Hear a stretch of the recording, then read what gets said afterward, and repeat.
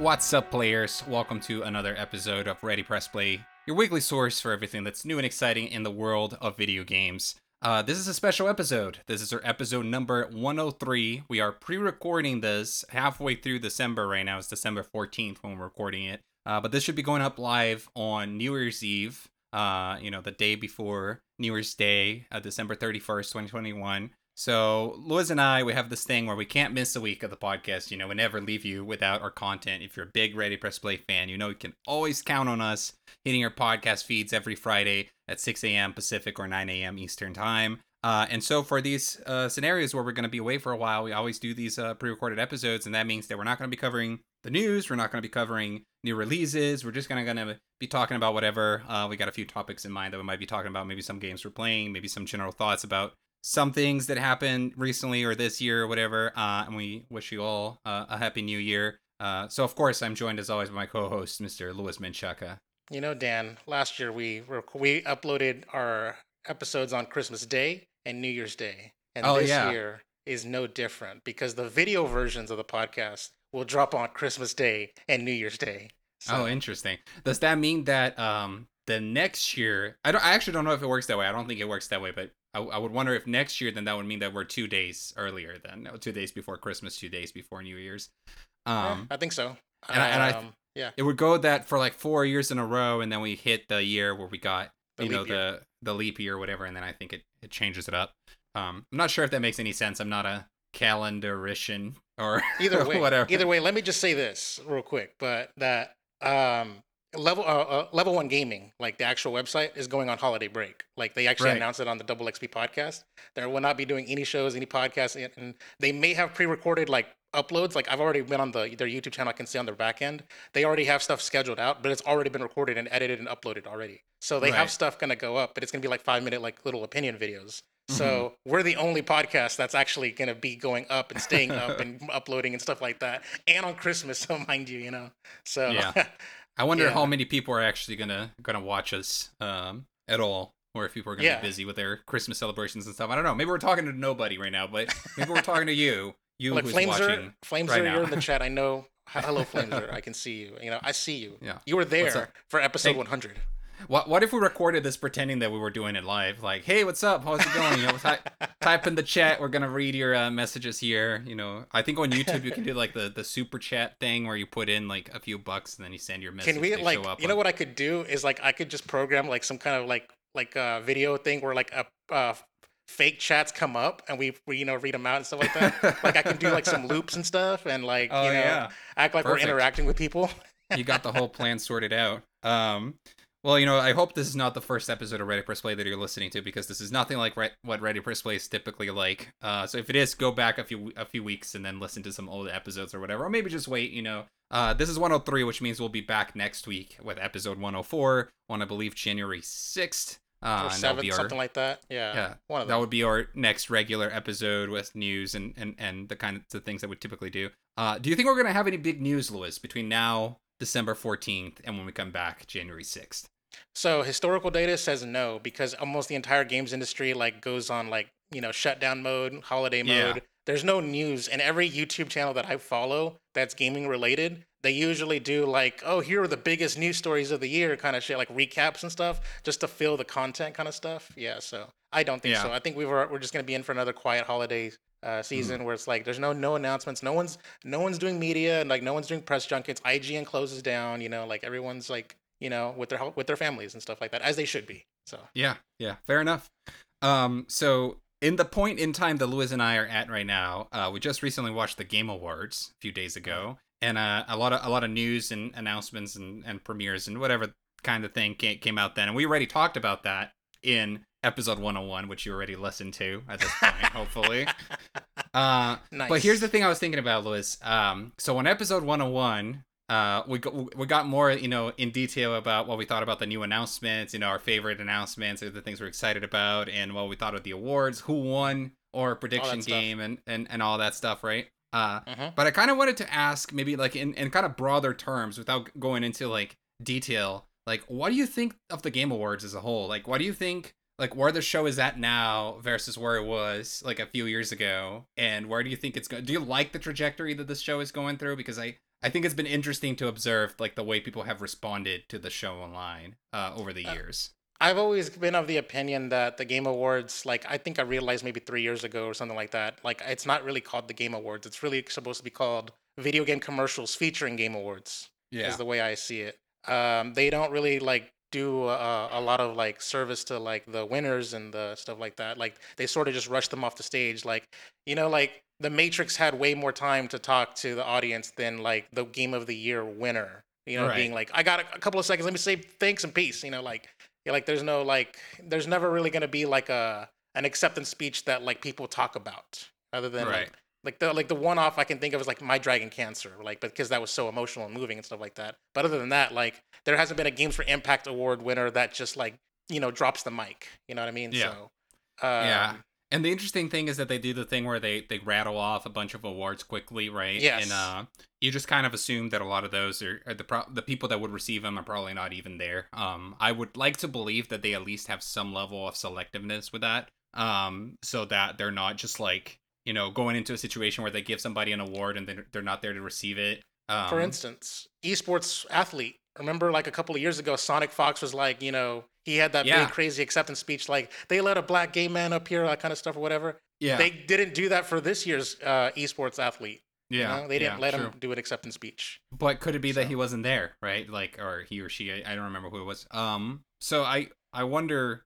Yeah, and here's the interesting thing too with the Game Awards is that I've always had the opinion I've had of the first Game Awards back in 2014 is the same opinion I have of it now. I feel like I felt the same way about it through all the years that we've had it now. This format of the Game Awards with Jeff Keighley and stuff, which is that I don't think it's a very I don't think it's a balanced show. And I may wish for a certain specific format in my head, but I'm not even talking about that. I'm talking like even with the same intent that the show has, even with this idea of bringing together, world premieres, new trailers, game announcements, a mesh of, different worlds colliding, the games and the movies and entertainment and all the stuff colliding, plus the awards, even with all of that in mind, I feel like this could have been done so much better. Like we can do better with the balancing of the acts, and we can do better with the pacing of the show, and we can do better with the size of the show, like how long it is. it was like three And and a half hours, 3 hours and 45 minutes with pre-show and everything like that. I've been saying that for years now, and I felt that same way. I feel like we're always hoping like, oh, next year's gonna be better. Jeff Keighley, he's figuring it He's out gonna still or he's whatever. gonna take the feedback of everyone and like fine tune it, and then he does it all over again. Like Yeah, yeah. and it just doesn't happen. And then this year was the first time where I watched it, and then I saw all the negative response on social media. A lot of people on my feeds, at least, were responding negatively to the show for a lot of these reasons that we talk about. But I was surprised that it took this long for people to kind of catch up because I felt that way from the beginning. I'm not trying to be like a oh, they're posers or whatever. I just mean like dang, like yes, y'all finally catch on to what we're talking about for years now. It's just like this show is not that great. It has so much potential, right? Like I want it to be great. It has so many big name companies involved. Jeff Keighley is so good at getting premier access to things that people care about to show on the show for the first time, like the Elden Ring, announcement, or the Xbox Series X, was first shown at the Game Awards, and Smash characters in the past and all that stuff. Like that, it just needs to be a little bit better put together. You know what I mean? We just need to trim out some of that fat. Like bring this down to a sizable like a 2 hours. two and a Wasn't half hours show. wasn't there a Game Awards that happened like I don't know 2015, 2016 where it was like it was 2 hours or Yeah, no? at some point they did do There it. There was was like one. there was one year where they did it. Yeah. Yes, and was that like a good year in your opinion? The funny thing is they all blend in my head now Yeah, in hindsight, fair but enough. I think the thing with the 2 hours one is that like it still had a lot of the same problems in the sense that we still did not give time to the awards, right? That's one Yes, like I feel like we gave even less time to the awards. And that's my concern as well, was saying like, despite oh, it having should a be longer shorter. runtime. Yeah. Like that's my concern with the idea of like, oh, it should be shorter. It's like we already like, oh, the awards are already taking at most like half an hour out of this 4 hour show. If we make it shorter, is that time going to go down to like 10 minutes? You know what I mean? Like are we even going to have awards at that point? So I'm not sure. I don't know. I'm just beginning to think like as much as Jeff Keighley has, this infectious personality, and I love the vision that he has, the ambition that he has for the show. I feel like he And just he needs seems better. earnest. Yeah, I just feel like he needs better help running it. I don't know what's going on there. I don't know if it's because it's inevitable. You know, they got to pay for the show. They got to sell all these ads or whatever the fuck. But Yeah, that was gonna be another thing about like from the behind the scenes perspective, since they're in like this big ass like theater. I don't know if it's called like the Kodak Theater or whatever the fuck, like whatever expensive venue that is. That looks expensive, and their production yes, design and all that stuff, and it's just the production Microsoft. team. It's the Yeah. Microsoft Theater, which used to be called the Nokia Theater. It's used Ah, during E3 for all sorts of stuff as well. so like Um, that venue is so expensive. Do you think that Jeff Keighley is beholden to take all of these ad spots to pay for that telecast or whatever? Possibly, but Because like, okay, like for instance, like if I was running shit, all right, I would only take S tier announcements. I'm talking like yeah, Elden Ring, Hellblade, that Star Wars thing, like anything yeah, that's hype inducing, you take. Everything else, like a King of Fighters trailer, you cut that shit, and everything that's not hype right. inducing, and Or therefore you can. the cringe ass like dance number with like the animated dance Oh number yeah, yeah, from yeah, cut that uh out. Yeah. I don't even remember what that was. Was that Genshin Impact or something? No, it wasn't. It was some game that's I think it's coming out soon or something like that or whatever. So they were just showing Yeah. like in-engine footage of what they can do. But basically, like if you cut out everything that's irrelevant or not really hype-inducing, you take the ads down a notch. Like Mhm. because there was like on the middle part of the show, it was a very much a lull. Like Yeah. I was bored and I was kind of like nodding off while watching the show live. Mhm. And if you sort of just trim out all of the bad publicity, bad world premieres that no one cares about, would you just be then like make it a quality show that people will care to watch because the Yeah. pacing is better? Yeah, no, 100%. And in fact, like I am pretty sure that you can take that entire show and re-edit it. I almost want to do that as a little personal project, you know? Like re-edit it and you can trim that down to a 2 hour or even less show that is great, you know, and that people would love. Because the content is there, and out there's some argument here. We know we already talked about it on episode 101 about whether we thought there was enough big announcements or whatever. But there is content there. There's some cool stuff there. It's just that with all the other stuff in between, it almost takes away from it. You know what I You mean? know, I'm gonna say this though. At least the ads weren't as annoying, because like when previous years everything was brought to you by something, and Yeah. this there was Yeah. some of that here, but like it was like two or three categories and stuff like that. Like there was one year where like it was the Gillette Man and he was in like this costume or Yeah. whatever. Like that was annoying as hell every time they kept cutting to this Gillette Man. However, they did do a similar kind of like cutaway thing where it's like, come watch my Twitch channel because I have guests and a Mhm. viewing party going on and stuff like that. I don't know who the hell you are, whatever, Mhm. so other than that, Yeah, yeah. those are annoying. I've almost become less critical of it just because of I'm used to it. You know, like it's like it is what it is. No, I mean it. Like so, I that's what I meant as well when I said like, damn, these people took a while to catch up and actually have this criticism of the show because when I was watching the show, I wasn't either impressed but I wasn't upset either because I was like, this is just what the Game Awards is. Like I knew It's what I par was for the going course. into. You know, like I turned it on and I didn't watch it live because I had to work till late and then and since I didn't watch it live I waited till Leo was home anyway so that we could watch it together, and so I started watching it like late at night and then we were watching it till 1 a.m. or something. I watched the entire thing with the pre-show and whatever, and once I started it already knowing like, okay, this is not something that I'm gonna turn on and focus and be glued to my screen for the entirety of it. This is something where I'm gonna check my phone, you know, and I'm gonna, which I never do that. That's what I'm trying to convey here. Like, I when I watch something, that is the only thing I'm doing. I'm not talking to anybody. I'm not checking my phone. I'm not doing anything else. I am very much a focus one thing at a time kind of person. The Game Awards is almost an exception though, where it's like, yeah, I'm gonna, you know, grab my laptop and do like check my emails and do some work, and I'm gonna go and like look at my phone and whatever while I'm doing this because it just there's so much dead time, and I was already in for it. I was already like expecting it, you know, because it's just what the show's become. It's like it's a 4 hour long show where you know, 2 hours of it are just dead time. You Yeah. know, so By anyway, the I way, think before we move on, I just gotta say, you're gonna look at me sideways, but I forgot to press the record button on the video. So this is what I'm gonna do. Like I'm telling you right now, this live. I'm gonna put the audio, the first 15 minutes of audio, with the Ready Press Play logo, and then we're just gonna just snap into like existence on video just randomly, and it's okay, the middle sure. of your sentence. Sure, Sorry, sure, sure, sure. I'm No sorry. problem. No problem. You know, that's your That's your side of the business. You take care of that. You do whatever you do Yeah. whatever works, and that's fine. Just created some more work for yourself, I guess. Yeah, it's Having gotta to edit. I gotta edit and export it now, so it's yeah. just a little bit. But luckily, Anyway, it's hello still everybody. free. Welcome to video. Yeah, welcome to video. You know what? It's just I'm sort of already getting in that mentality. We're going to audio,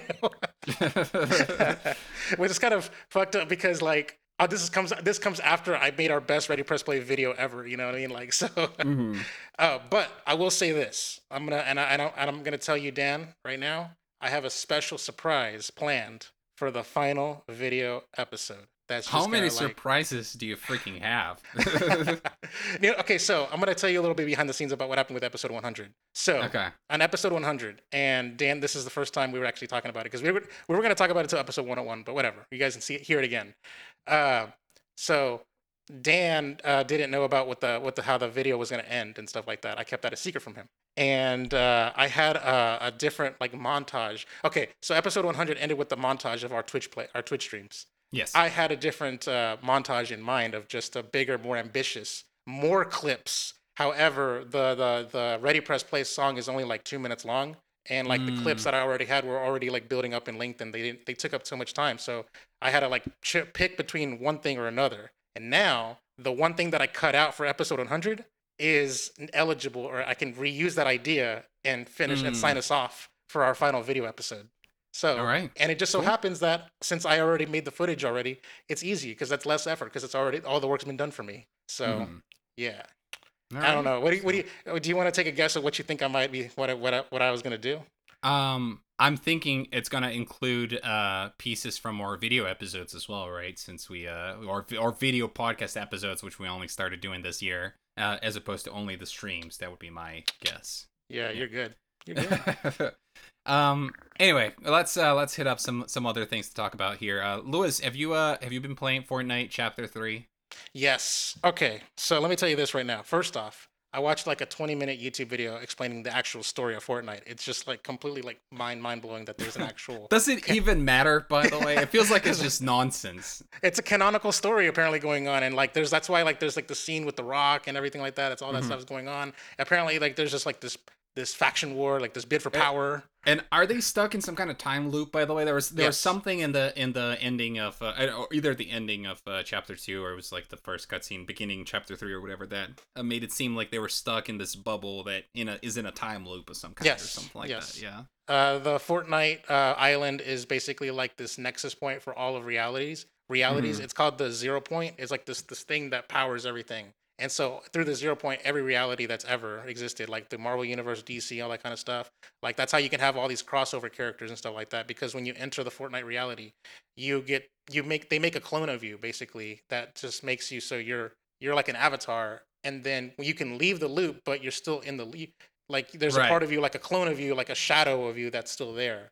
That's how I can still play as Iron Man. I can play as Batman and all that stuff like that. There's like Right. you can canonically finish the story of what happened at the end of the Marvel season where Iron Man and Thor peace out, but you can still play as their skins because they're like the remnants for Right. themselves. Interesting. Yes. You know what would have Okay. been a different alternative way that they could have rationalized everything is that they were in a video game. I mean, like what in the like the Like Smash actual Brothers. story, it was Yeah. that the characters were in a game or whatever. Oh no, in right? Smash But- Brothers, like the characters are toys that are being played with, like the dolls and stuff like Yes. that. Yes. Yeah. But anyways, so that being said, the actual Fortnite itself. Okay, so I've been like on a lull with Fortnite. We've even talked about it on this very podcast on previous episodes. We talked about how like Fortnite feels like it's on a bit of a decline and stuff like that. Like me and our friends we're not really playing. I'm buying my Yeah. levels just to get the skins instead of actually earning them and stuff like that through gameplay.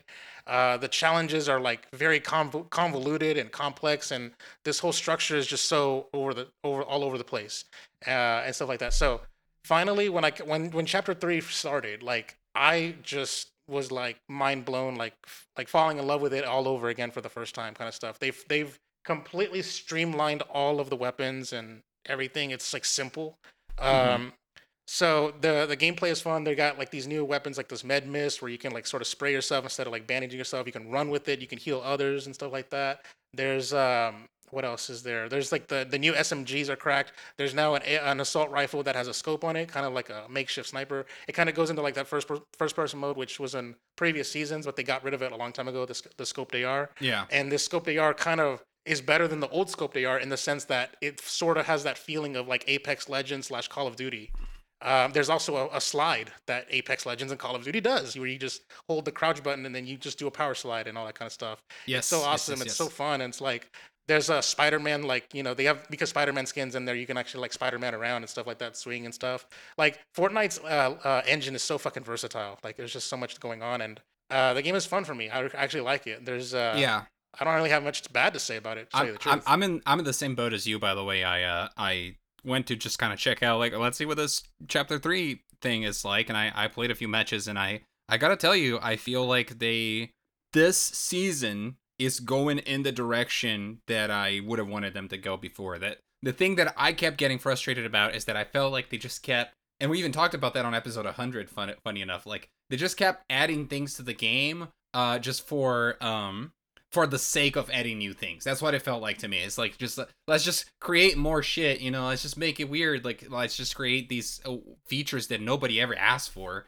And that didn't really excite me. I understand how that would probably maybe excite like a lot of the player base, maybe the younger people that are just looking for something new every time. But it just didn't really attract me to the game. I actually it was kind of making the game lose me. And I feel like with this new season, I agree with the phrase you used, which is back to basics. I think that's what you said. Or streamlined. Yeah. And I feel like that is the direction they went with it, which is like, let's focus on the core gameplay of the game and what makes it cool and fun and special, and like polish that up. And with the new weapons, with the little mobility mechanics and primal guns and crafting and like, yeah, it's like there's 2 ARs, there's a SMG, there's a handgun, there's a shotgun, and a sniper rifle. I've never been a fan of the sniper rifle, but I actually use it because you get 3 shots and it's pretty decent. So and I really liked it. My first impression of it was very positive, and I think that they're doing what the game needed at this point, and in my mind. Now, is that gonna be enough to make it popular again? I mean, don't get me wrong. Fortnite has always been popular, continues to be popular, but is that enough to make it have a spike again in popularity? I'm not sure. We should look and see, and we only kind of have our anecdotal data on that stuff anyway. The other thing they changed with it, by the way, listen, I don't know if you know about this, but Fortnite Chapter 3, Fortnite now runs on Unreal Engine 5. And it is the first release game to be running on Unreal Engine 5. Whoa, that explains why it looks so much crispier. Yes. Now, what does this mean, right? Like, oh, it's a new engine. They rebuilt the game or whatever. No, that's not what it is. Unreal Engine is one program that just gets updates, right? And when you had what we call Unreal Engine 4 is actually an engine that was getting updates every few months, going from like 4.1, 4.2, 4.3, 4.4. I believe the latest version that we were in was like 4.27 or something like that. And then now we got this major update to Unreal Engine, which puts it at version 5.0. Of course, it is a bigger update. Of course, there's a lot of features. You don't just call it. There's a reason why it's 5.0 and not 4.28, right? It is a new engine in the sense that it's been worked on significantly. They've branched off the engine and they did all this work on top of it and then released it as a new first number. But that means that the people that worked on Fortnite, being Epic, developers of Unreal Engine, just worked on kind of upgrading the engine version that the game was running on, made sure it ran and worked with Unreal Engine 5. And so I guess the only reason why I'm doing this explanation is that I just want to point out that perhaps it's not as if the game was ground up built on Unreal Engine 5, right? They upgraded it's backwards compatible, basically. The engine, the engine's backwards compatible, so I get that. The engine the game was running on. But yeah, I noticed that visibly because when I didn't know that information, and then I installed the game and I'm playing around on my Series X and I'm like, the game just looks better. Like I couldn't quite put my finger on it, but I was like, it just looks better. It looks like the lighting or whatever is better. Like it just looks higher quality. It looked a little bit more next gen. And then I went and I looked it up, and then that's when I found out that it actually is running on Unreal 5. So So let me ask you this: like, this is the first release game on Unreal 5. Now we've seen like Unreal Engine 5 tech demos already before, and Hmm. like I'm just surprised. Like in my head, like I just feel like Unreal Engine 5 has been out for a while now, and like I'm surprised that there already isn't a game that's been released on it. Or no?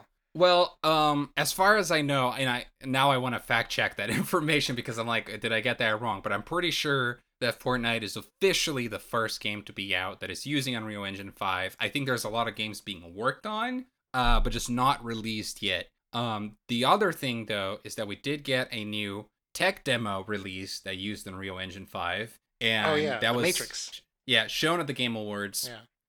And I didn't have time to talk about it on episode 101.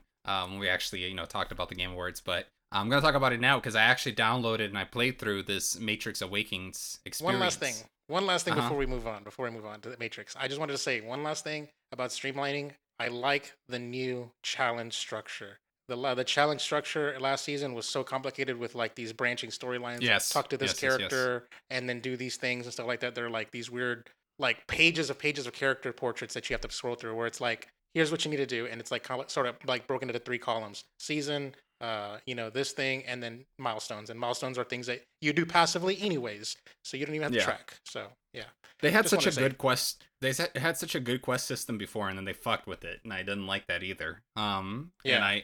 I feel like that's a little better now. I agree with you. Yeah. So I checked Anyways, out the Matrix experience, and this is really fucking cool, Lewis. You should when you have some time, you should download this on either your Xbox or your PS5 and check it out because this is one of the first things that is out there that actually feels truly next gen, right? I know I just throw that term around with Fortnite, but I mean like this gives you a taste of what true next gen games will probably be like in a year or two or three or whatever. so I could have spoiled it for myself because like minutes after the Game Awards, the IGN had a full playthrough of it uploaded on their YouTube channel. And Right. I was tempted to watch it. I was like, nah, if the whole YouTube video is like 20 minutes long, I might as well just download it and play it myself because it's only a 20-minute experience. Yes. So, It is a short like so the way it works is that it's split in two parts. At first you have what's almost like an interactive cinematic in a way. So like you have the cinematic experience where honestly I don't even know how much of it is like real and what isn't. Like I feel like it straight up reached the point where I couldn't quite Uncanny tell the Valley? difference. Yeah, where I couldn't quite tell the difference between is this am I looking at a CGI character right now or am I actually looking at a fuck I just Film. blanked on his name. Keanu No, the Reeves. Keanu Reeves, right? Like Yeah. it's hard to tell. Like you literally can't tell. And the other thing is like so you go through that and then you have some very little interactive part where you're shooting at things as you're going through and you're in this car chase or whatever. But then what I call the second part of it is that after you go through that little section, then they just kind of put you in the middle of an open world. And there's very little you can do. Like you can't go and do a mission. You can't go. It's not a game. Like you can't go and follow a story or whatever. You're just standing in the middle of this open city and you can walk around and you can press a button. And if you press a button, you can fly around. Not as in like Superman flying, but you just Oh, take control of the camera and you look around the level. Like a debug command kind of thing, right? way to So tease. and it's just supposed to be a demonstration of what the engine is capable of. So you got a few interesting things, like you got these dynamic like traffic systems, like with the cars like going around like the city and stuff, and they got the pedestrians going around as well. So it literally feels like you're in the middle of a GTA game, but you can't really do anything other than walk around. But still, like the fact that they got that like everything they got running simultaneously in the way that they have it running, like the density of the city, the fact that you're able to just run around or flying around with the camera and like everything is rendered, you don't get like you don't see like popping or anything like that, and it's smooth. Ah, It's just very impressive. I don't know how else to describe it. it's what Cyberpunk should have been from day one. Yeah, basically like so it looks like what Cyberpunk should have looked like. Like a living, breathing city with routines and all that stuff. Yeah. That's my excited hyped up side talking, right? But then the other side is also like, well, but it's also a very limited demo, right? So the moment you add gameplay on top of that, the moment you add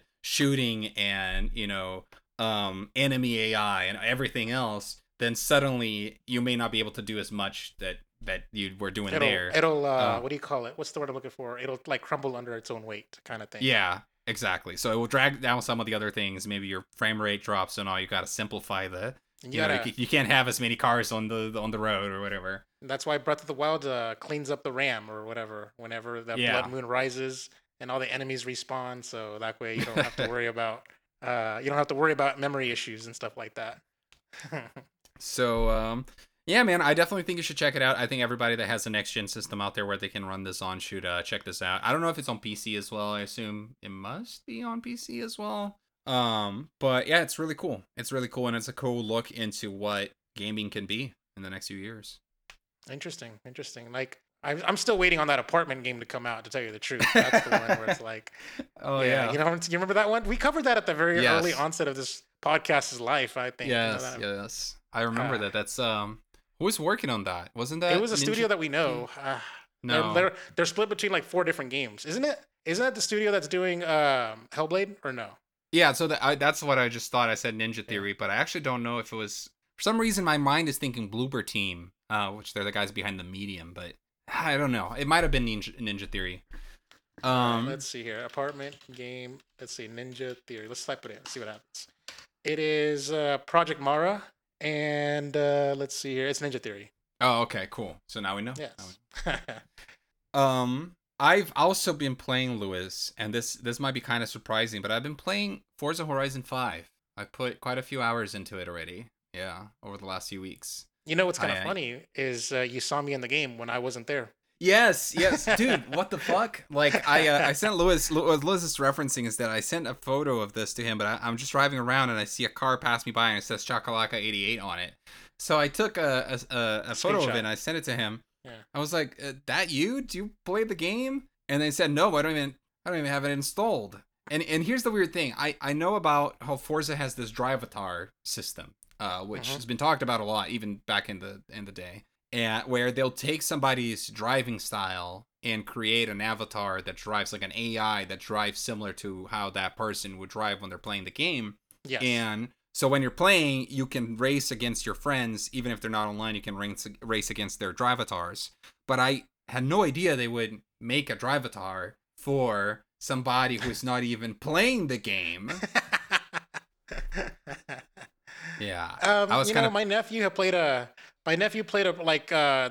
Forza Fast and the Furious expansion, the self-contained, like self-released expansion, and that's the only like time I've ever booted up a Forza game and my Xbox One is whenever he wanted to play the Fast and the Furious, But other than I was kind of mad about that because I felt a little disingenuous, like almost like the game was tricking me, Like, oh yeah, you're part of this Forza community and stuff like that. Play with your friends, and it's just pulling from your friends list nefariously. Yep. It was like it was you and then Game Over Greggy, who is not on my friends list, but I like follow him or something, and Major Nelson and yeah. Damn. Yeah, it was weird. But anyway, talking about the game though, this game is really cool, Lewis, and I say that as somebody who doesn't play racing games, doesn't play driving games or whatever. A lot of people like to say, Ryan McCaffrey likes to say that this is a driving game more than it is a racing game. Now here's where I didn't think it was gonna get me and where it did. I just installed it to check it out. It's been getting some awards, some recognition. I was like, okay, I wanna try this game out. Let's see what it's like.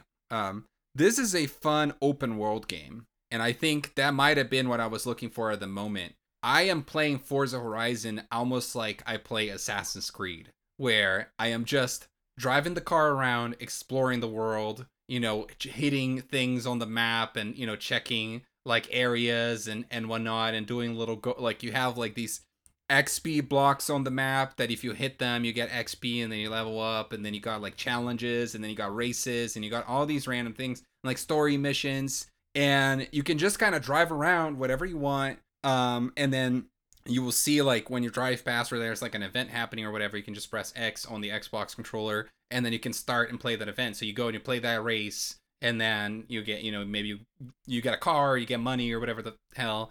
And then you just kind of keep driving and you find the next thing to do. And there's something about it that is very relaxing to just kind of have the music playing. You can go through different radio stations, kind of like GTA or whatever.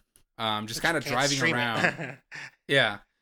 just kind of driving around Mexico and then just like, oh, I'm going to go and play a race now. I'm going to go and do a story mission now. I'm going to go and just kind of see what that area is like that I haven't been to yet. Or, oh, I'm going to go and do this random challenge or whatever. Or there's parts where there's like speed, like almost like speed meters, and you're supposed to get like see how high of a speed you can get in the speed meter. And I don't know, it's just fun. It's like it's this enjoyable, relaxing Zen experience. You That make it even though sound. Oh, sorry. Go for it. now, even though I'm not a big fan of racing games or even cars in general, that somehow I'm enjoying it and it's grabbed me. I was gonna say you make it sound like it's like an open world game in the style of Ubisoft games where it's like you have to like unlock the towers in order to have like a Yep, certain part of the map open up and stuff like that. Like it's drive up this mountain and look around and then yeah, yeah. it's very much what it feels like. As you get certain points and you do certain things, you do unlock new areas of the map with new challenges and all Oh sorts my of things. god. So it very much feels like a traditional Ubisoft open world game, except that you're in a car. It also kind of feels like GTA. I also thought that was an interesting way to describe it. Like it's kind of like playing GTA if you couldn't leave the car. Like What's the what what's the is it Project Cars that Ubisoft made? No, you're thinking of The Crew. The Crew, yeah. Isn't like the Crew? It's like you can drive from the entire U.S. like from like West Coast to East Coast Yes. kind of stuff. Is it like that? Like on that level of like just drive through all of Mexico? You know? Yes. I don't know how much of Mexico is like. I don't know how much of it is like this is real Mexico versus this is just kind of inspired by it and it's a style. Versus I think The Crew was going more for like they really wanted that to be basically like the U.S. The U.S. roads in a game. So I can't really speak to that as much. But regardless, it's just, oh, and also it's obvious, but the game looks beautiful. The sound design is really good. You can buy houses in the game. That's an interesting thing as well. You can use your money not only to upgrade your car, buy new cars, etc., but you can just have own houses in the map for some reason, and then they kind of work as a base where you can go and do stuff in. Um, That so seems really it's weird. yeah, But that like, may sound let me ask you this, because like when it comes to like these sim games, right? Like when I mhm. think of like GTA and Forza and stuff like that, I don't ever for some odd reason in my head like these cars they just drive themselves. There is no driver. You know what I mean? Like there's no. It's just a self driving car kind of thing. You're driving it remotely, Right, kind of right, right, stuff. right. That's how I sort No, of see it. So like the idea of a car owning a house just seems to be a little bit like so yeah. here's the thing that's interesting about this game. So first, it is not Forza Horizon is not considered a sim game as much as Forza, just because it's a little bit more arcadey. So usually with Mm. racing games, there's like the more technical racing games versus the more arcadey racing games, and Forza Horizon Need is for definitely on Speed the GTA. arcadey.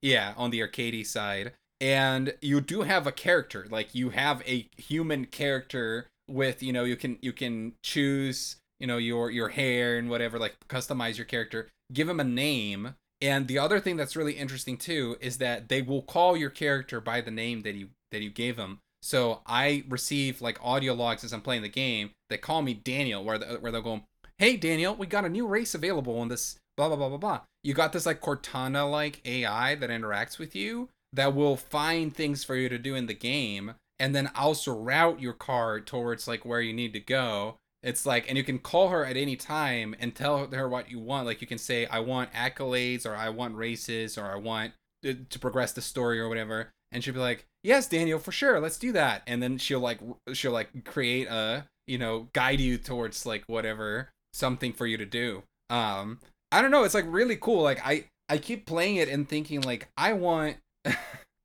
I want I don't it's not that I want other racing games to learn from Forza Horizon. I want Assassin's Creed to learn from Forza Horizon. I want Batman to learn from Forza, Horizon from to learn from this, because I feel like it's almost like this interesting lesson in open world game design. It just all of it is just so approachable, so accessible, so fun. They just got it feels like they got everything right about it, and I understand now why this game got as good reviews as it did. Yeah. Interesting. So like let me just go ahead and preface this by saying that I was right. I predicted all the awards that it won and stuff like that for Forza. So I just want to throw that out there. You can suck it. It had that best audio design award for its tires to the tread kind of stuff that I was telling you about, even though I never played the game. So, but yeah, that's interesting. I don't, I really, I hear so many people talk about like the game and hyping it up and stuff like that, and it's really crazy because like I've been trying to play games too, and I'm gonna tell you this right now, like one of my like New Year's resolutions for 2021 that I didn't hold up to was like I wanted to play more games. I wanted to be able to clear the backlog and stuff like that. How we put ourselves on blast about our backlog challenge that we don't do, stuff like that. And so I just wanted to talk about that aspect of things. Like I've been trying to play like Halo. I'm trying to play Metroid. I'm trying to play Pokemon, and Forza doesn't quite fit in right now. But even though I hear it's a good game, it just sucks that there's too much to play.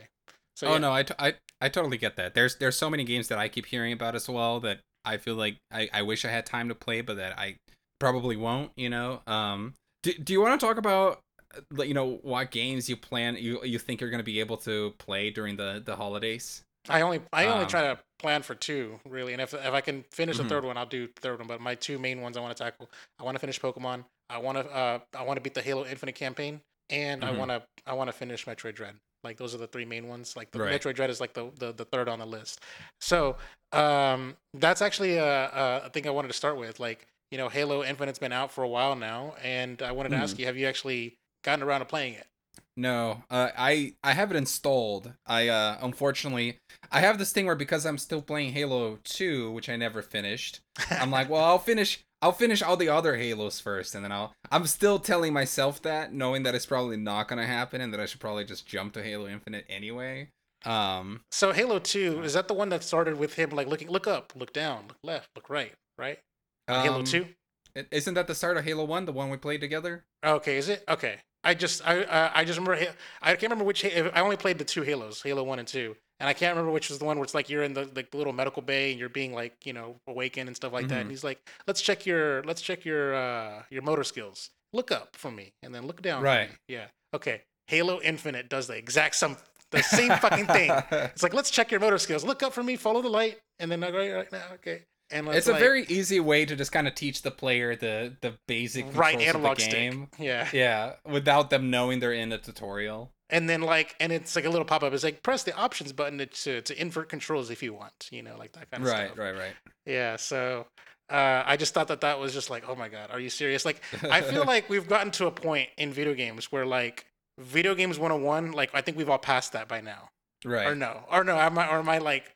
I guess the Hmm. Cuphead example is always going to be like the thing that just aloofs us or whatever. But you know, That's an interesting question. Like, should here's the thing: if you're a developer and you're making a video game, should you assume that everybody what level of knowledge or I don't know, like video game experience should you assume that your player is gonna have? Like, yeah. should you always make a game assuming that that could be somebody's first game they ever played in their life? Or the first game in the genre. It's like the first person shooter they've Yeah. ever played, that kind of stuff. I just thought that was very interesting, and it's like we've already had 20 years of Xbox, 20 years of Halo, 20 years or maybe even 25 years of dual sticks. You know what I mean? So, Right. Yeah. uh, It yeah, is interesting. It does make the game accessible to people that it otherwise wouldn't, and maybe that's ultimately the intention. But I agree, like that they could have probably figured it out on their own anyway. Sooner or later. But as long as you do it in a way that is tasteful, as long as you do it in a way that is not obnoxious to the people that already know it, I think it's fine. I think when people get upset is when the game is overly tutorializing something that where it's like stopping you in your tracks to be like, hey, hey, by the way, listen, hey, yeah, hey, listen. listen, you can press A to jump. We got that right, but there are better ways to do that. No, actually, I actually played the first chapter of the game, and the first chapter, like the first, I don't know, 10 minutes of the chapter was like the tutorial because like you have to utilize everything at your disposal. You have to crouch, you have to climb, you have to jump and climb, you have to do the grapple, the hook shot, which is like the new thing, by the way. Like everybody's Nathan Draking over here because like like everyone wants to like get that like link hook shot going and stuff like that. Like I don't remember if you remember like in Uncharted 4, it's like, oh yeah, like let's Yeah, use this rope and stuff like that and just swing Indiana Jones style, and and now But the way I remember it on Uncharted 4, it was very like it was very contextual. It was almost like a quick time event where it was like in certain instances. Isn't that how it was, or am I remembering that wrong? no, like you can always like press like on certain things that you can like highlight or whatever. Like when you're like Right. sliding down or whatever, you can just press RB or whatever or R1 and then just like just like snap to it. And Like I then didn't The remember Last of Us do that too? Like The Last of Us Part 2 where you can also like throw. I remember they had they made a big deal of the rope yeah, physics or whatever in that game. like the whole like Yeah. yes, you know, yeah. And so like so yeah, they gave Master Chief the Link hookshot, which I want to say is new to the series. Like I have no Yes. idea. I did not play Halo It's 5 or anything 100%. like that. Okay. So I just assumed that oh yeah, now he's got a hookshot and he can like sort of, you know, like swing tube like stuff and so you have to like go up to like a level but you can't there's no stairs so you just have to like hookshot your way up to it and it's sort of teaching you like the very basics. It's not very annoying. It's not like the pop-ups are like, you know, hey, listen kind of thing. It's more like very subtle. It doesn't really like Right. pause the game. It just kind of sort of like here's a quick little pop up, and it's kind of very small. It's like you know, not very annoying, and there's no one speaking into your ear. It's like you know, hey, you know, hey, listen, kind of stuff. You know, none of that stuff. Hmm. So the very first, you know, what's kind of interesting? We played the very first Halo together, and you know, we're doing that Yes. escape sequence in that ship. The this game is that chapter all over again, where it's like an escape sequence in this ship that's that's gonna Right. all shit's going down, you know. So like it's so like a mirror, like it's like poetry, they rhyme kind of shit, you know. Yeah. Um, It's they're probably there's probably a lot of nods to old school fans of Halo, little fan service bits and nostalgia and they probably wanted that would be my expectation in a way that they probably would have wanted this story to be the Avengers Endgame off the Halo lore, right? Like to like kind of bring it all together and give you all these references and things that the fans go like, "Oh, yes, and, like I remember that or whatever." I don't know if that's what they did. I'm just saying that's what they your hope probably should for have done yeah. or would considering that this is the supposed ending of the current story and possibly the last Halo game we'll see in a while, right? So like that's the thing. The I watched like a 22-minute long IGN video like explaining the entire lore and storyline and chronological order, which apparently Halo 1 doesn't even like start the whole chronological. There's like a whole like prequels and stuff like that with Halo Wars and stuff. So and stuff that you know that was like known about like in like lore prior to Master Mm-hmm. Chief even existing. And so like having learned all of this just now, before the start of Halo Infinite, it just sort of kind of feels like just based off of the opening scene and what happens in the opening scene and what's going on in this first chapter, it almost kind of feels like they're not addressing the storyline and where they left things off in Halo 5 with Halo Mm. Guardians, you know. So like there's no mention of Locke or what's going on with Cortana. Granted, I know Cortana's going to play a part in this story because based off of the marketing. However, like they're not even addressing that right now at the very onset of the campaign. You know what I mean? So Right. it just kind of seems like they just sort of dropped that story for now, and he presumably Master Chief went on to do a different story, which led him to this whole beginning. So it just kind of seems really weird. I would have hoped that they would have had more connective tissues and stuff like that. Maybe it doesn't work, you know, from a gameplay perspective, from a tutorial perspective, that you have to do something. You have to make it so that if this is your first Halo game, you know you're not gonna feel alienated or something. Right. Right. Right. That's interesting. I wonder if it's one of those things where they're gonna address it later, where they're gonna slowly like piecemeal it together. Or that maybe you need to find some of those extra. Remember how you could find like those extra story bits or whatever? Like you would find like a Audio log. monitor somewhere, and then it would trigger an audio log or like a cutscene or whatever, and They're it doing kind of audio fills logs in in. this game. Mm. I So maybe found my those will first audio log in this first chapter. Yeah, so maybe those will fill in some of those gaps. But I will also say that I've always found that this seemed to be the case with Halo 1. It seems to also be the case with Halo 2 as much as I've played it. The Halo story is just not very well told by the games. Maybe that's part of what people like about them. I don't know, but it's like it's very much they just kind of throw shit on your face and hope you understand it. You know what I mean? It's not like they don't really hold your hand through it. It feels like the idea it's almost like the intention of it is that you play the game and then you go like read a book about it or something and then like you go further into it. There's so much lore that's been built, but it feels like the game is not necessarily very clear on what it's trying to tell you with everything. Because you remember we shared this where we played Halo 1 together and we're like, we don't know what happened, so let's go watch some video. Yeah, and Halo 2 is Halo same. 1 explained or whatever. Yeah. Yeah. It's like what happened with Bioshock 1 for me, where it's like, oh yeah, like suddenly everything makes sense and stuff like that. Where it's like, it just seems really weird. I hope it's not the case for like Halo 4 and 5, where like if I was playing these games in chronological order, like I can give it a pass for Halos 1 and 2 because they're original Xbox games. People are just getting the hang of 3D development, stuff like that, and all that stuff. But I think by the time Halo 3 happened, by the time Halo 3, it was on the Xbox 360. It was like the biggest launch for a video game ever with sales and stuff like that. I hope that they figured out, A, what's the story, and B, how to tell it. You know what I mean? Like I hope they figured out where they sort of like double down on the lore and they do it correctly. I hope by the time I'm getting to like Halo 4 and 5 that I'm not having to do a game explainer, every time. You know what I wonder though is like I wonder if maybe we're just kind of almost kind of spoiled in a way by the 2021 or 2020 standard of storytelling in video games, where games have become a lot more like movies and TV shows. When you play God of War, when you play The Last of Us, when you play Uncharted, the way that these games tell their stories, but even like it doesn't need to just be the Sony first party games. You can expand that to to like Tomb Raider, Assassin's Creed, or whatever. Like the way these games tell their stories is very much in a similar way that a movie tells its story, where it's kind of carrying you through it. There's like 3 acts, and like here's your act 1, and here's your your background, and here's your flashback to when they were a kid, and it's very, you see a lot of everything, and you also kind of experience it. And maybe back in the day, in the days of the first Halos, and I'm thinking of Metroid Prime as well, it was more about the kind of the lore that you would find around you. You know what I mean? Like it was less about these I don't know, tell that to Ocarina of Time and Half-Life. True.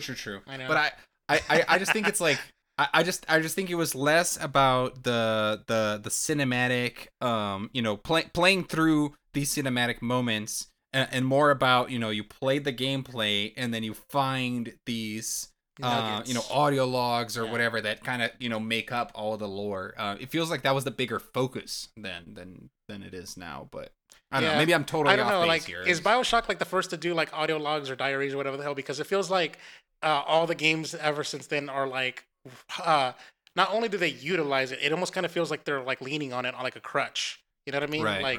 It almost kind of seems like, okay, well, like if you want the story, you can just sort of like read about it, or like pause the gameplay and read the journal and stuff like that and scroll through this text. But otherwise, you can just keep moving if you don't care about it. That kind of stuff. It's almost kind of feels like it's almost like a detriment to like the game, or I don't know, like not the game, but it's a detriment to like the story or the lore. I don't know how to world building or something like that. It almost kind of feels like it's there, but if you don't care about it, then you can just play the game and have fun. Here's an interesting thing I'm going to throw in here. So you mentioned Half-Life, right? And something that in hindsight is kind of unique about Half-Life, because we don't really do things this way typically anymore, but in Half-Life, control is never taken away from the player. You are not, if there's a cutscene happening or whatever, you're in it. You walk around it and stuff. Yeah, you're in it. You can like walk away. Like some character starts giving you some exposition, you can just kind of walk away while they're doing that, and then you won't hear them anymore after a while. And there's something that's really cool about that. But then the kind of the unintended problem with it is that I think it might be easier for players to miss key moments or miss things, because in a more controlled cinematic experience that we get with these more modern games that we're talking about, the game can go like, hey, let me get the camera, let me take control away from you, let me get the camera, let me focus on this thing, you can do, it's almost like you can have more control over the fact that the players are seeing everything you want them to see and are understanding what you want them to understand. Versus maybe back in the day, it is more on the player's agency and responsibility to pursue and understand the story. I was going to say, like, couldn't you have it both ways? Where you never take away the control of the camera, but you lock the door, like, behind you and you can't walk out of the room? Right. That's a good point. And I think many would argue that games are different than movies, and that they should be different than movies, and that that's one of the advantages. That player agency that we're talking about is one of the advantages of our media and we should, make use of it. So I don't feel strongly one way or the other. I'm just trying to rationalize this. This has been kind of like a topic of the show that we got into that we didn't even anticipate, but I'm just trying to rationalize. Yeah, I'm just trying to rationalize why I think it's like the way the story is told in some of these older games just feels so different than the way it is nowadays. But going back to Halo Infinite, I will say there's like I have two little forms of critique, and they're mostly nitpicking. Like don't remember the left stick. I remember being the left stick being sprint, where you have to press on the left stick in order to sprint. I don't remember that, like the way I vaguely, and I've never played any of the Halo games, by the way, but the way I vaguely was going to interpret it is that the left stick, pressing the left stick to sprint, got remapped and stuff like that to more modern sensibilities. You know what I mean? Like, didn't Here's they what like do that or whatever? there's no sprint in Halo 1. Yeah, I know. There's no sprint in Halo 2 either. Oh. I'm pretty sure. So I don't know. I don't even know when they added sprint. Yeah, they added sprint. Like we talked about in episode 100, where like I asked Joel if Halo got codified, where it's like everything's going Call of Duty. But like my interpretation is like I don't think for me like pressing the left stick to sprint doesn't feel intuitive for me. Like it feels like I should be holding a button, like a face button. But then there's also the way they've used the default maps and stuff like that. There's all the 4 face buttons are being used logically as well, like A to jump, X to reload, and Y to toggle between weapons, and B to crouch. So but isn't okay, so now I feel caught here in a thing. I would assume that pressing one of the sticks to sprint is standard. Isn't that the way that it's done in all the shooting games? You know what? Honestly, I don't have enough first person shooter experience to tell you the truth. Fair enough. Like Fortnite is my basically the only thing that I play as far as shooters goes. I've never been into shooty bang games before, so that take my critique with a grain of salt. But like when I sprint in Breath of the Wild, I hold Y. You know what I mean? Right. No, that's interesting. I think your assessment is correct for games of other genres, but when I think about first-person shooters, I actually think that pressing on the stick is pretty standard. I think usually you have the option of whether you have to hold the stick or if you press it to toggle or whatever. But I don't know for sure either, because I also do not play that many first-person shooters. And then just to say, just as far as my two little criticism, number one, the left stick. Also, the sprint doesn't even feel that fast. It feels like you're just going just a little bit, a hair faster with like little wind effects. So the sprint feels slow. Like Call of Duty, Apex, sprint feels fast. Hell, even regular running feels fast. There's that. And then number two, the slide. Fortnite, you could slide for like days. And this one, it's like a little power slide, and then you stop. You're like, your momentum just sort of just stops like a rock. So I guess because Master Chief's got this heavy ass armor, he's bulky, he's big, I guess whatever. But like I'm just saying, like the fluidity doesn't kind of feels a little off between like the sprinting speed and the sliding speed. That's all I wanted to say. Fair enough. Lewis, there was one thing I wanted to bring up. I'm not sure if you saw this, but you probably didn't. But I got into a little bit of a conversation on Twitter today with Lucy O'Brien. You may know she's an IGN writer / editor, and I just wanted to bring this up here just because I thought it was an interesting conversation. I wanted to see your take on it. But Lucy O'Brien tweeted, "When writing about video games, let's leave all this behind in 2022." And then she proceeds to list, in quotes, memorable, in quotes, engaging, in quotes, emotional, in quotes, fun for veterans and newcomers alike. In quotes, we'll have you thinking about it long after the credits rolled. And then she adds, there's some more responses on the, the replies and stuff. And my reaction to this was like, why? What's the big deal? So I replied, may I ask why? Aren't those words just valid ways to describe characteristics of the game? Why would it be bad to say the journey was emotional or that The Last of Us was memorable, etc.? She says, she replies to me saying, what does memorable tell you about the game? And I say, to me, it means the game is impactful, leaves a lasting impression. I've played games that I forgot about after a few days or weeks versus others that lived in my head longer term, becoming my favorites, etc. Not trying to be confrontational, by the way, just wanted to know more about why. She says, but that could be good or bad, right? It doesn't tell you anything about your experience other than it was, open quote, memorable. I said, fair enough, a game could be memorable for good or bad reasons, but with the added context, I wouldn't mind as a reader the reviewer expressing that, obviously I'm only looking at this from a fan perspective, not a writer, blah, blah, So we had a little bit of that back and forth, and there were some people that jumped in and also like, mentioned there were some people that actually jumped in and took my side on that argument, including Leah, but also some other dudes that I didn't know. And I just kind of I don't know, I was just kind of thinking about this because it's not the first time that I saw this coming from reviewers for IGN or whatever, where they're like, don't use this word or don't talk about it this way or whatever. Like, this is cliche or this is not descriptive enough. And personally, I just kind of tend to feel like it feels nitpicky for some reason to me. And you are a reviewer now. Yes, you I was actually gonna for Level One Gaming. I was actually gonna chime in because I was like, hey, I critique games for this website. Yeah. So I wanted to see what you thought about all of this. Like I can sort of see what she's thinking because certain things get played out, certain things get overused. So like for instance, when it comes to Smash Bros, like when there's commentators and stuff like that, there's certain things that people like lean on too much. That like there became like a whole topic of conversation in the Smash space where it's like commentators should stop using these phrases because like for instance, example, extra credit. So people were saying that a lot too much in commentary that it came played out, and they wanted us to they wanted commentators to step up their game and stop using the word extra credit.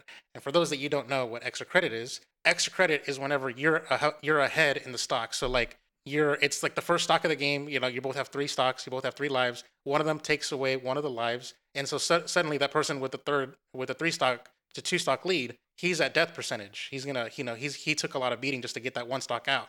So now, how much percentage can he tack on before he inevitably dies? How much extra credit can you do? Can you do 50%? Can you do 80%? 100%? Like that. It's like everyone's like sort of like, it's like, oh, how much extra credit is he gonna get? That kind of stuff. I was like, he needs so much or blah blah blah. It became played out. So I can sort of see in her viewpoint when all she does is deal with writing and critiquing all the time. Granted, I only write like maybe once a month if that when I get an assignment. So like I can see where somebody who does it on the daily on the grind would want people to move or elevate to something better, something that pushes critique forward. Right. That's where I go with her on that one. But as far as you, I mean, you're perfectly fine with from the fan perspective, because from the reader's perspective, from the viewers and listeners' perspective, they just want to hear what they know. You know what I mean? So, right. Yeah. Yeah. I almost kind of felt like it's.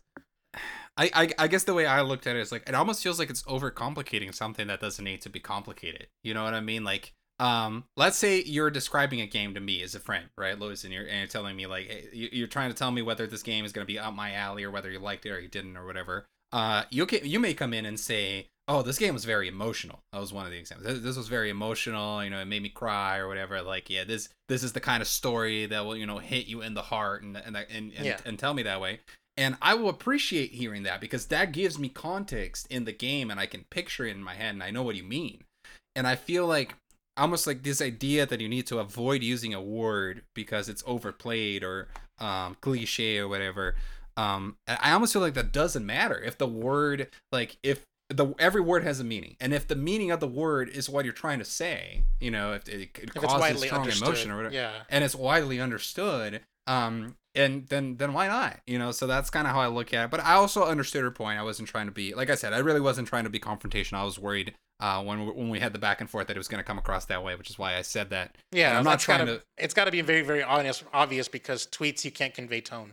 Yes, exactly, and that's something that's difficult too. Like I've had situations before where, and I'm a very like chill guy on Twitter. I don't do any kind of controversial statements or anything like that. But there have been times where I replied to somebody and they replied back, and I could tell that they took my reply in a way that I didn't mean it. I can't remember what. That's why the Lewis policy is like the best tweets are the tweets that you don't tweet. Yeah. I think I had a thing with Max Scoville once, which was also from IGN, where he was like tweeting like some movie opinions, and then I replied with some movie opinion back, or what. I was like, oh, I actually liked that movie or whatever, or I didn't like that one, and then he had like this like super rude response back where he was like, I can't even remember exactly what he said, but he was like, oh, you need to get better taste or something. I was like, oh, dang. like you didn't need to do that. But anyway, just wanted to throw that out there. Just wanted to see your take on it. Interesting. I tried. Yeah. I just Twitter stalked you and I couldn't find the reply that you were talking about. So I'm like, I wanted to. Really? I wanted to put it up on screen, but I couldn't find it. So it must be because don't you like when you reply to something, shouldn't it show up or no? Here's what you do. You go on my profile and then you click tweets and replies because it like separates it. Oh, okay. So your tweets are different. Okay, interesting. Yeah. I see it now. Interesting. Those Yeah, so bastards. Wait, hold on. Let's stop here. Okay. Didn't they used to do it where like you do both? They're mixed together. Your tweets and the replies are in one feed, or no? I think at some point. I think at some point, yes, but I feel like it's been a while that it's changed where they broke it down. But this is why I don't do Twitter. This is why I don't do Twitter. But and also, it's people already hate me in the comment section. The live viewers always hate that I have non-dark mode Twitter. So yes, I'm a heathen. But now that I see it here, I can see your replies here. So that's interesting. Yeah, I do dark mode everything. Yeah, you can go through the entire thread if you'd like or whatever. There were like multiple replies and stuff. But yeah, and it was interesting too to see all of the replies to the original post because I realized that there's a lot of journalists out there because a lot of people replying to it that have gripes with like very specific words or phrases. And it's kind of funny, like because you read it and it's a lot of things that you've heard before. So let's dissect them. Like the first one that jumps out at me, the first one that jumps out to me is fun for veterans and newcomers alike. Like that doesn't. Right. That seems very innocuous in my opinion. Like I don't know why somebody would want to get in. Like that is a very descriptive thing. It's like something that is like for instance, God of War 2018. I would say that is probably fun for both veterans and newcomers alike. It's a good jumping point where you don't need to know the story of the first God of Wars, and then it's also the mechanics are very easy to learn and grasp in modern time. And for those that know Kratos and stuff, you can see an evolution. You can grow with them, and you can play at harder difficulties and stuff like that. I get that saying. Right. And yeah, I think maybe the argument would have been that, and I think there is like a different case for each one of those words or phrases or whatever. But I think maybe the argument would be that isn't that what every game is supposed to be? But then also not because I wouldn't say that about The Last of Us Part 2. Yeah, that's true. That is true. Yeah, like the beginning of the game loses its impact if you didn't play the first one. If you look at the replies, there's a few, like she replied to it, and another thing that she had there is the first one, a love letter to the genre, right? I feel like that's, it is a little cliche, but I feel like all of these things have a meaning. I think there is a meaning to using them. Like a love letter to the genre means like everything that you love about this genre, this game does, right? Ooh. So, I love some of these replies. Brian Altano, words can't describe. And then he says, "Nah, they definitely can. You're using some of them right now." I'm like, "Nice." Yeah, that is a funny one. Yeah. Okay. You know what? I'll give him a pass on that one because he's Brian Altano. You know what? I won't because here's why. Like, he has a literal point, right? Like, yeah, if you say words can't describe X, but you're describing it's like it's in the middle of a review. But I feel like it's used as hyperbole, and that's the thing. All of these things are like parts of language, parts of grammar that we created to convey our ideas, right? So if I say words can't describe how much I love this game, I am just using hyperbole, which is a language technique to convey how much I like the game, right? It's like rather than saying like I fucking love this game. So if I don't want to swear, I could say words can't describe how much I love this game. That's just one way of putting it, right? Like, and I agree. Maybe it's cliche. Maybe you should try to do it better or whatever. Okay, you could just say it's breathtaking. No, you're breathtaking. Like Keanu Reeves, like throwback there. But yeah, let's wait. Hold on. It's been 20 years since we last. Okay, whatever. Still, it's not perfect mechanically, however. And lastly, bad writing. That's Mitch Dyer right there. Okay. Interesting. Max Scoville says since so many people seem to think that unique is synonymous with weird and kooky instead of literally singular, one of a kind, can we just get rid of it entirely? If Imran Khan, if you're a fan of blank, you'll certainly enjoy blank. That one, no. That's useful, right? That's useful. Yeah. Like it's like That's what we want. if you're a fan of Halo, you're gonna love Halo Infinite, or something like that. Or better yet, if you're a fan of Smash Brothers, you're gonna love Nickelodeon All Stars. That makes sense. Yeah. And here's the thing. I follow all these people. I don't want to put any of them on blast. That's not the purpose of this. This is just we're discussing our opinion about the stake, right? Yes. So I don't want this to be taken personal in any way by any of these people that we're talking about here. We're attacking the points, not the people. But yeah. Yeah, exactly. That's a good way to put it. But I almost feel like this. I almost feel like perhaps journalists are so focused on the words they use to deliver the message, to the point they're getting rid of so many useful words and phrases because they're cliche or they don't like them or whatever, and they're not focusing on the reason why game reviews exist to begin with, which is a way to tell your audience whether they're gonna like this game or not, right? And I feel like all of these examples that they're shitting on or saying that shouldn't be used are very useful ways to tell your audience whether they're gonna like this game or not. And right? they were probably the ones that propped them in the first place. So yes, there's that as well. So if you come here and you tell me, that's what I want from a review. I want it to be like, a conversation. Like if I have a conversation with Lewis played a game, he played Deathloop, and he's telling me about it. What is it like, whether I'm gonna like it or not. There's a lot of things that he's gonna say. That's what I expect from a review, but from somebody who, is hopefully like, I'm not gonna say more experienced necessarily, because Lewis is pretty experienced. He is a reviewer. He's played a lot of games. But he would want somebody that kind of knows what they're talking about, who's maybe familiar with the genre or the style of game or the studio or whatever, right? I'm trying to think to myself, like, I can't remember my reviews off the top of my head. Like I've written reviews since like or late last year, starting with BPM. And so I'm trying to think to myself, like, have I actually used any of these phrases in my reviews? I can't remember like what I wrote or whatever, but like these sounds like at least one of these things I've actually had to have said it. Oh, at least one. Most likely. And also, like, all of these not journalists intentionally have... so, by the way, so just throwing that out there. And everybody who replied to that thread also has, and they're not even trying to hide that. I'm not suggesting they are, but it's like, these things are cliches because people use them, and that's just how it is, right? So, yeah, maybe the idea is just, like, trying your best not to, to write in a way that's more unique and not just kind of copying the words and phrases that everybody else uses. So I kind of get that. But at the same time, I feel like the ultimate goal is not to... kind of self-indulge on your I don't know, like on your writing chops, but more like, the end goal should be the audience, right? Like, does the audience like this? Does the audience care about this? And I have a feeling, I could be wrong, but I have a feeling the majority of the audience does not care about this stuff.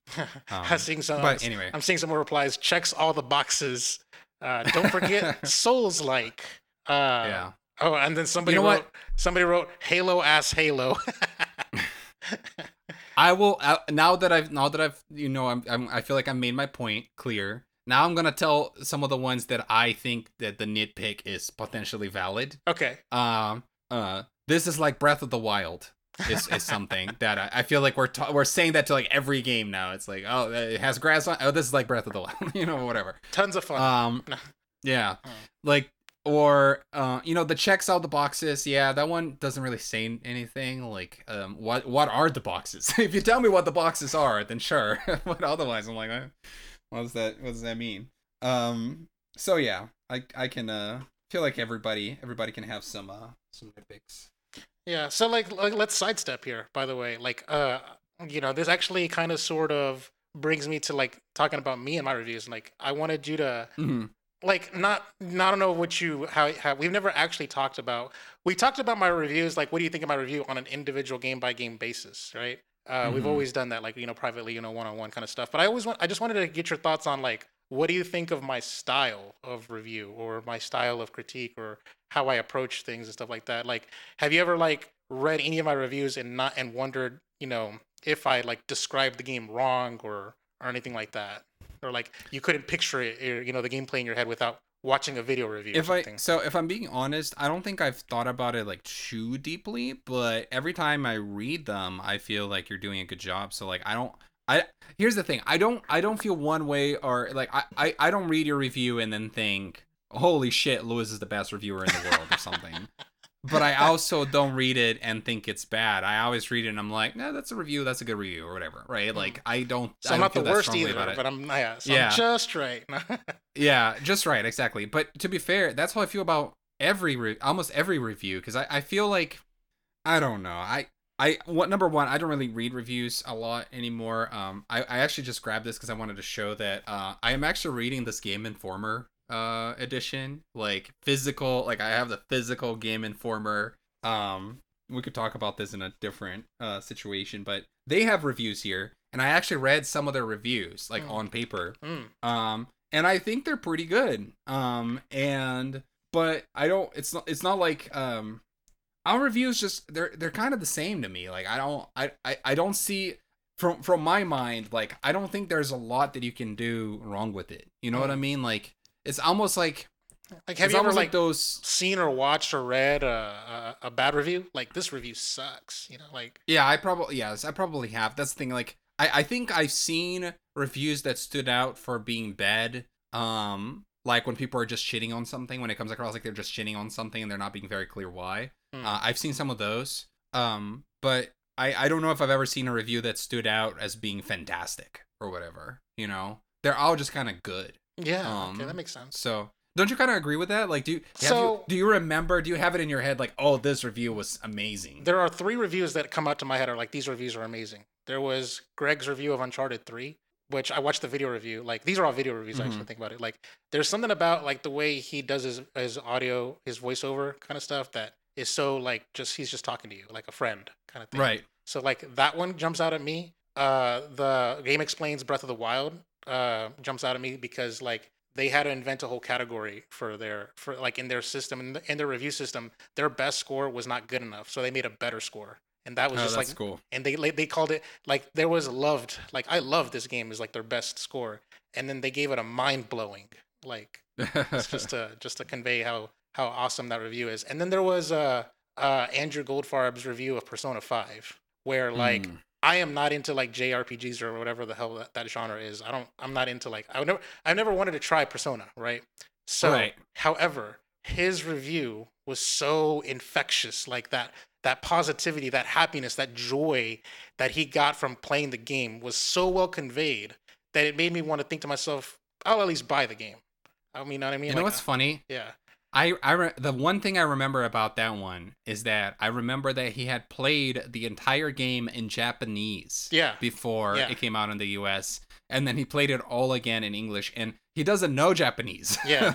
And I can't even imagine playing that kind of game in Japanese without knowing the language. Yeah, he said it in his review, like crazy. When he gave it a 10, he's like, I played this is my 3rd time playing the game, and I'm like, fuck, you know what I mean? Like there was something about it, like there's something about a really, really good review that's just good at conveying a feeling, emotion, and I think with all 3 of those reviews, they were able to convey that I don't know, that infectious joy of playing the game that, I don't think I've even remotely reproached it, even on any of my reviews. So, yeah. Yeah.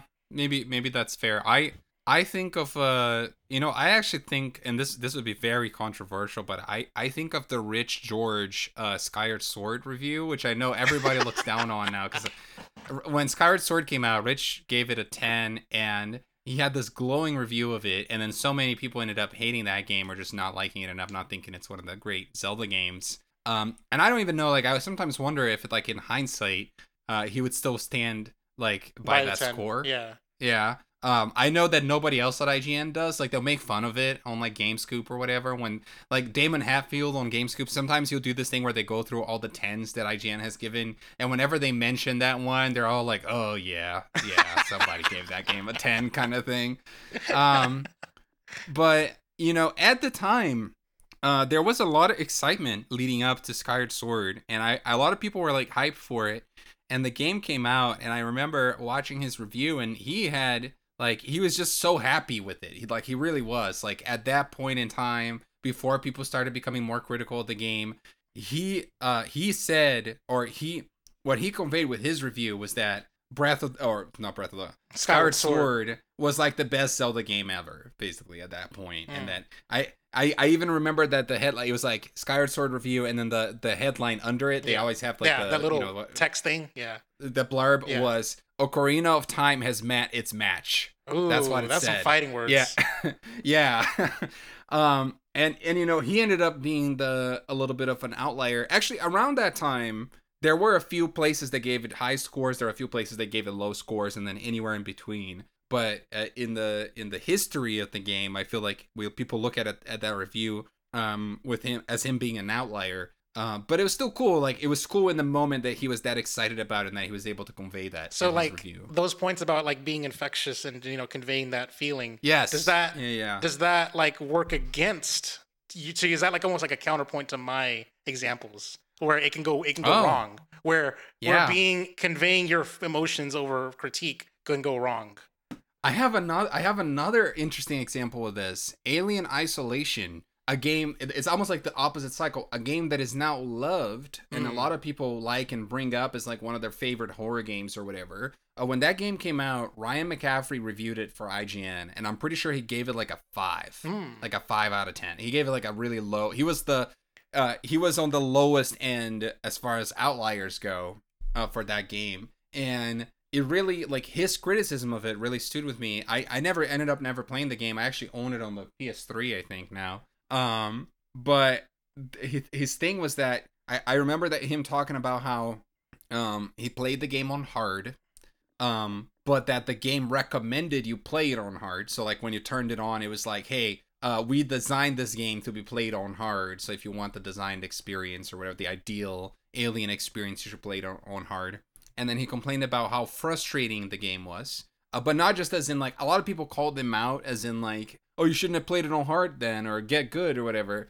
But the thing he didn't like was that he didn't think that the times that he got killed or whatever, that it was fair. That it never felt like it was fair. It felt like it was random. Like the alien would just randomly spawn behind you and kill you. Makes sense. Which I think was true because they found out that it was like a coding programming error on the AI or something like that got fixed later on. And then the other thing was that he talked about how the game overstayed its welcome because he felt like ready to be done with the game by like the 10-hour mark, but then the game ran for another 10 hours and it was like a 20-hour game or something. So and that stood out with me, and I know that he got a lot of flack for that review because he was very critical on it. And I think it's cool to bring this up because a great review does not necessarily need to be a positive review. It could also be a great critical review. I think that is also valuable information right now. Like, he wasn't hating on it, but he was critical of the things that he thought the game did wrong. And then he ended up being an outlier on the negative side. So yeah, that's anyway, that's it. That's yeah, it's interesting. Like, I just wanted to throw this out there, like, side tangent, like, where last year's like episode around this time last year was like a conversational topic about anything but video games, and I like how we took the time to have our conversational topic about video games. yeah. So, and that's cool though. We hit a lot of interesting topics that we would normally not have at the time to talk about in a regular show. Yeah, we definitely indulged a lot. Yeah, Lewis, I think we're good to go here. Do you want to talk about anything else? It feels like it was winding down, but yeah. Let me just pull this up here real quick because you have a link in this doc here about rats playing Doom on Twitch here. So you know what? I'm gonna throw it up on screen here just because, and I'll let you say what you will because I have no idea. Like, this is my first time pulling up this headline, and I figured we could just do like a little quickie on this one because this doesn't look like we're gonna have like much to say about it for like 10 minutes or whatever. I don't know much about it actually, but I just saw this headline and I was like, this seems interesting. The headline is, a scientist who taught rats how to play Doom 2 wants to stream it on Twitch. And then you can see in this photo, like, this rat is on top of like a ball, and there's like something going on here. Victor Thought built a VR setup for rodents and taught 3 rats how to play the game by training them to walk down a corridor in the game without any assistance. Holy crap. So he's basically tricking these rats into thinking that they actually live within the world of Doom. And there's like this device, connected to it and stuff. And it's just kind of interesting. Like, it's one of those things where, I don't know, just kind of shows that animals are sometimes more intelligent than you think they are. But they also might just be conditioned to do what you wanted them to do, right? They might not even really understand what they're doing. I'm playing the video right now. I'm playing the video too on screen, by the way, and they have this really elaborate contraption here, and and because they're like the rat is walking on the ball, the ball is then like conveying that motion to the rat kind of thing, and it's so interesting. Like, wow. And I guess they're doing some like Pavlovian conditioning here, where they're giving it a treat and stuff like that as it walks. Like, congratulations, you did the thing. Here's a treat, that kind of stuff. So, interesting. Yeah. But not a whole lot to say about that. I mean, like it's more of a bit of a check this out than I would say. Yes. Anything here. So it's a special New Year's Eve. Check this out, and yay science doing weird things. All right. Do you want to play our sound effect, Louis, or should I just wrap it up? I'll play the sound effect here. I got the phone queued up here. All right. Let's do it.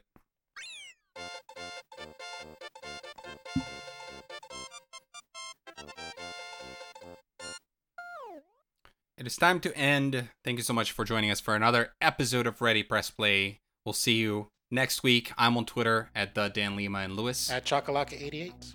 That's right. See you next time. Bye-bye. Peace.